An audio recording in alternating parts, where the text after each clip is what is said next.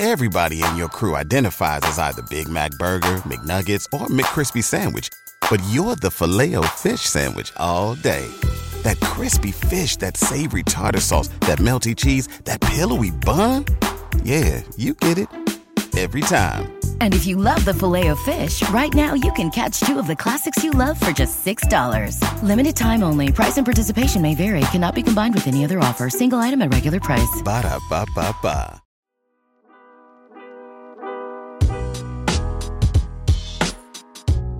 Welcome into Duval Daily, presented by GenJag.com. I'm Jordan DeLugo. Thank you so much for tuning in here on Friday, January 12th. Yesterday, we talked about offensive contract situations for the Jaguars entering the 2024 offseason. There's a lot of change happening in Jacksonville right now. Obviously, no defensive coordinator at the moment. But I think regardless of the defensive coordinator, you can look at some of these defensive contract situations and try to start parsing out what the Jaguars could do, what the Jaguars should do, what they might do, all that fun stuff. So we're going to dive into it here today. If you enjoyed the content here, please like, subscribe, and hit that notification bell. You can also check out genjag.com/shop and pick up some new Duval gear. So talking these defensive contract situations, the Jaguars, according to SpotRack, they have $29 million in cap space for 2024. According to overthecap.com, they have $14 million. My guess is tangibly, effectively, it's somewhere in the middle of those two numbers. Either way, though, there are clear paths to a lot of salary cap space for the Jacksonville Jaguars in 2024.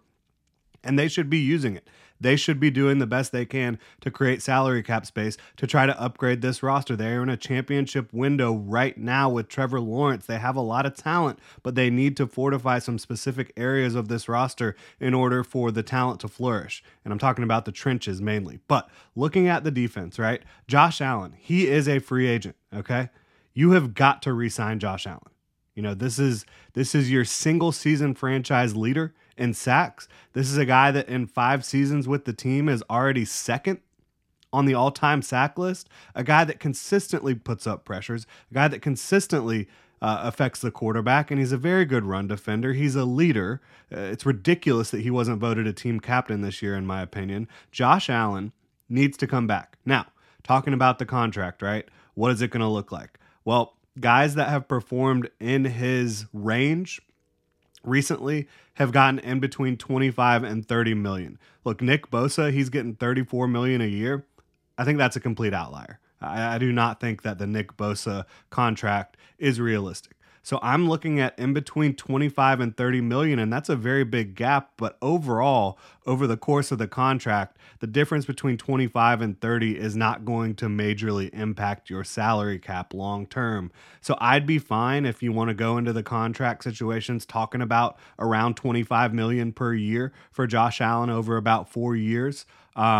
Whatever he wants, probably 4 years. That's what they've done for the big time contracts.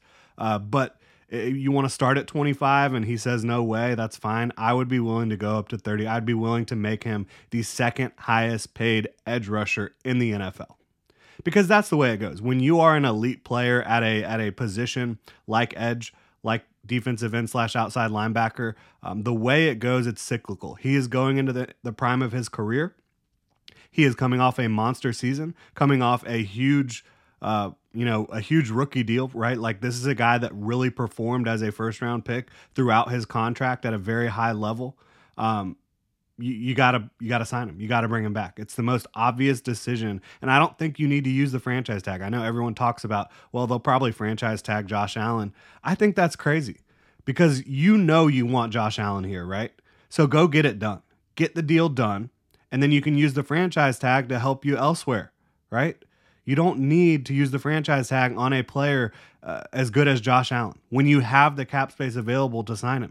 Like, if they sign him to a deal in between 25 and 30 million per year, he's not going to have a year one cap hit in 2024 of 25 to 30 million. It's going to probably be about half that. So you're talking about $12 to $15 million cap hit. The Jaguars easily have the money to do that. And if they want to, they can make it probably 30 to 40% of the average annual value for the year one cap hit with the big signing bonuses. So you could be talking about $10 to $12 million for a 2024 cap hit for Josh Allen for a monster deal.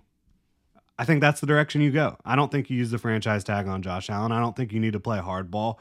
You didn't play hardball when you overpaid Christian Kirk according to market value 2 years ago. You didn't do that when you overpaid Foye Oluokun according to market value 2 years ago, when you overpaid Foley Fatukasi according to market value 2 years ago. So go make Josh Allen the second highest paid edge, whatever he wants. Get it done. Again, I'm not saying you pay him Nick Bosa money. He's getting $34 million per year. That is an outlier contract. But anything in between $25 and $30 million, I think makes sense for Josh Allen, and I think he's earned it in a big way. So, get off my soapbox for a second. Foye Oluokun, he has a $21.7 million cap hit in 2024. You can cut him pre-June 1 and save $7.2 million against the cap. You would also save $15 million by doing a post-June 1 cut, but when you do post-June 1 cuts, you don't get the cap relief until after June 1st. So it doesn't help you in the first wave of free agency. Now, it does give you cap relief long term, and usually the post-June 1 cuts are more for teams that are in a rebuild that don't really want to spend a bunch of salary cap in that offseason, but they'll want to use their salary cap, next year. So I think that the Jaguars, most of the guys that they end up moving on from, I think it will not be post-June 1. They're going to want that cap savings up front so they can go try to upgrade their roster in free agency, which they absolutely have to do. If they're sitting on their hands again in free agency, that's not going to be good. That is not what you want to see from this football team. That's what they did last year, and you saw what happened, okay? So, again, Foye Oluokun, pre-June 1 cut, you save $7.2 million. Post-June 1, you'd save $15 million, but I don't really think post-June 1 helps you all that much.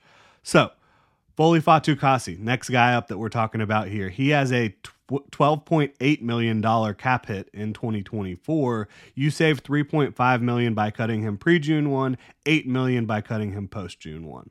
So, obviously, that's a big cut candidate right there. Rayshawn Jenkins has a $12.2 million cap hit. You save $5 million by cutting him pre-June 1. $5.1 million.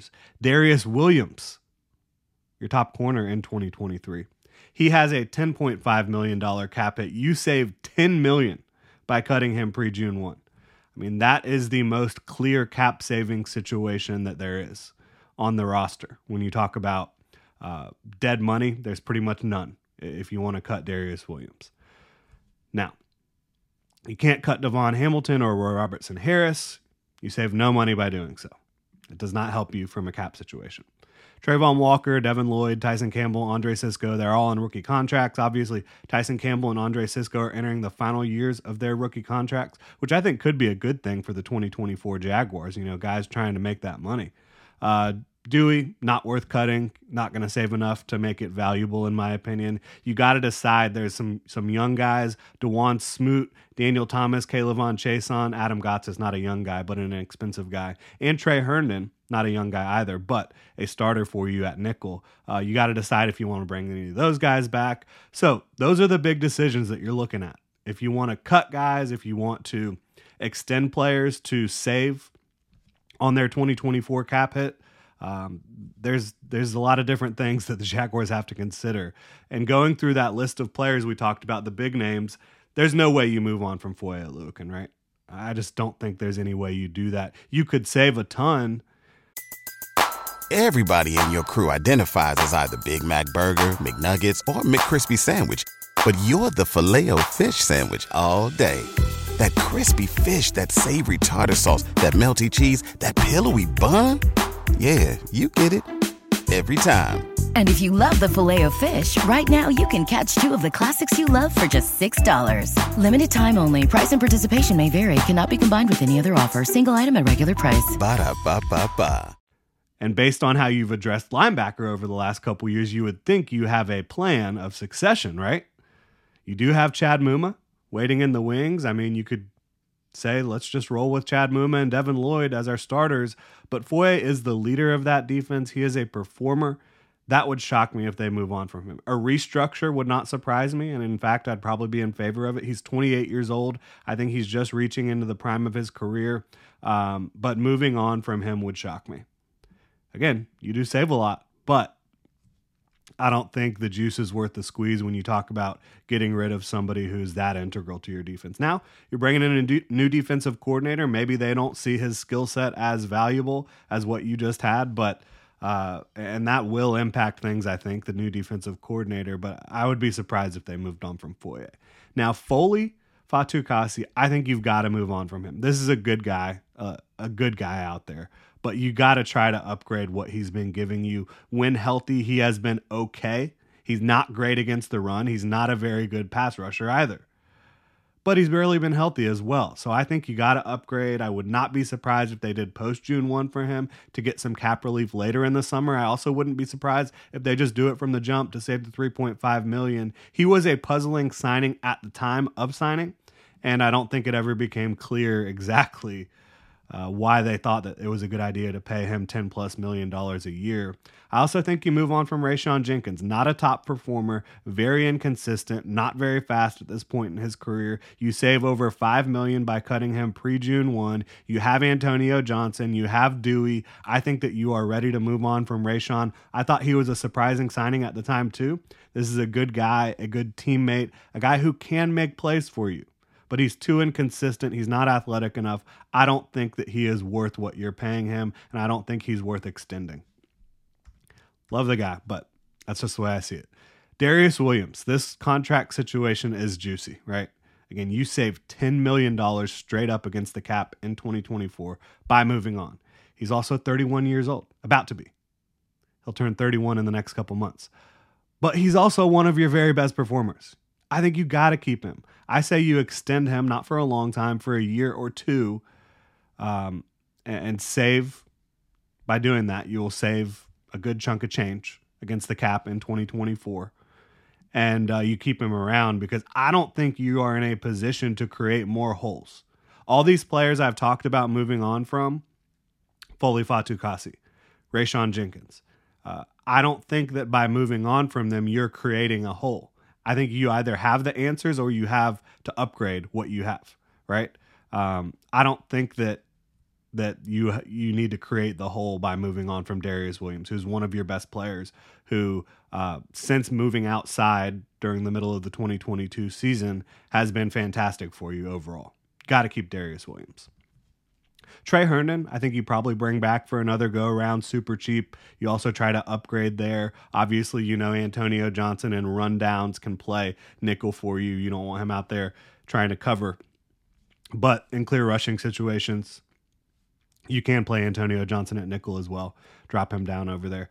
Defensive tackle, I wrote DT. Daniel Thomas, he is a great special teamer. So maybe you keep him just for the special teams value and the depth. But other than that, I don't know. You know, DeJuan Smoot, maybe. I love the guy. He's Walter Payton Man of the Year for the Jaguars this year. But he wasn't the same post-Achilles. He just was not. And he maybe rushed back. You know, you've seen guys struggle to perform at the level that they did prior to an Achilles injury.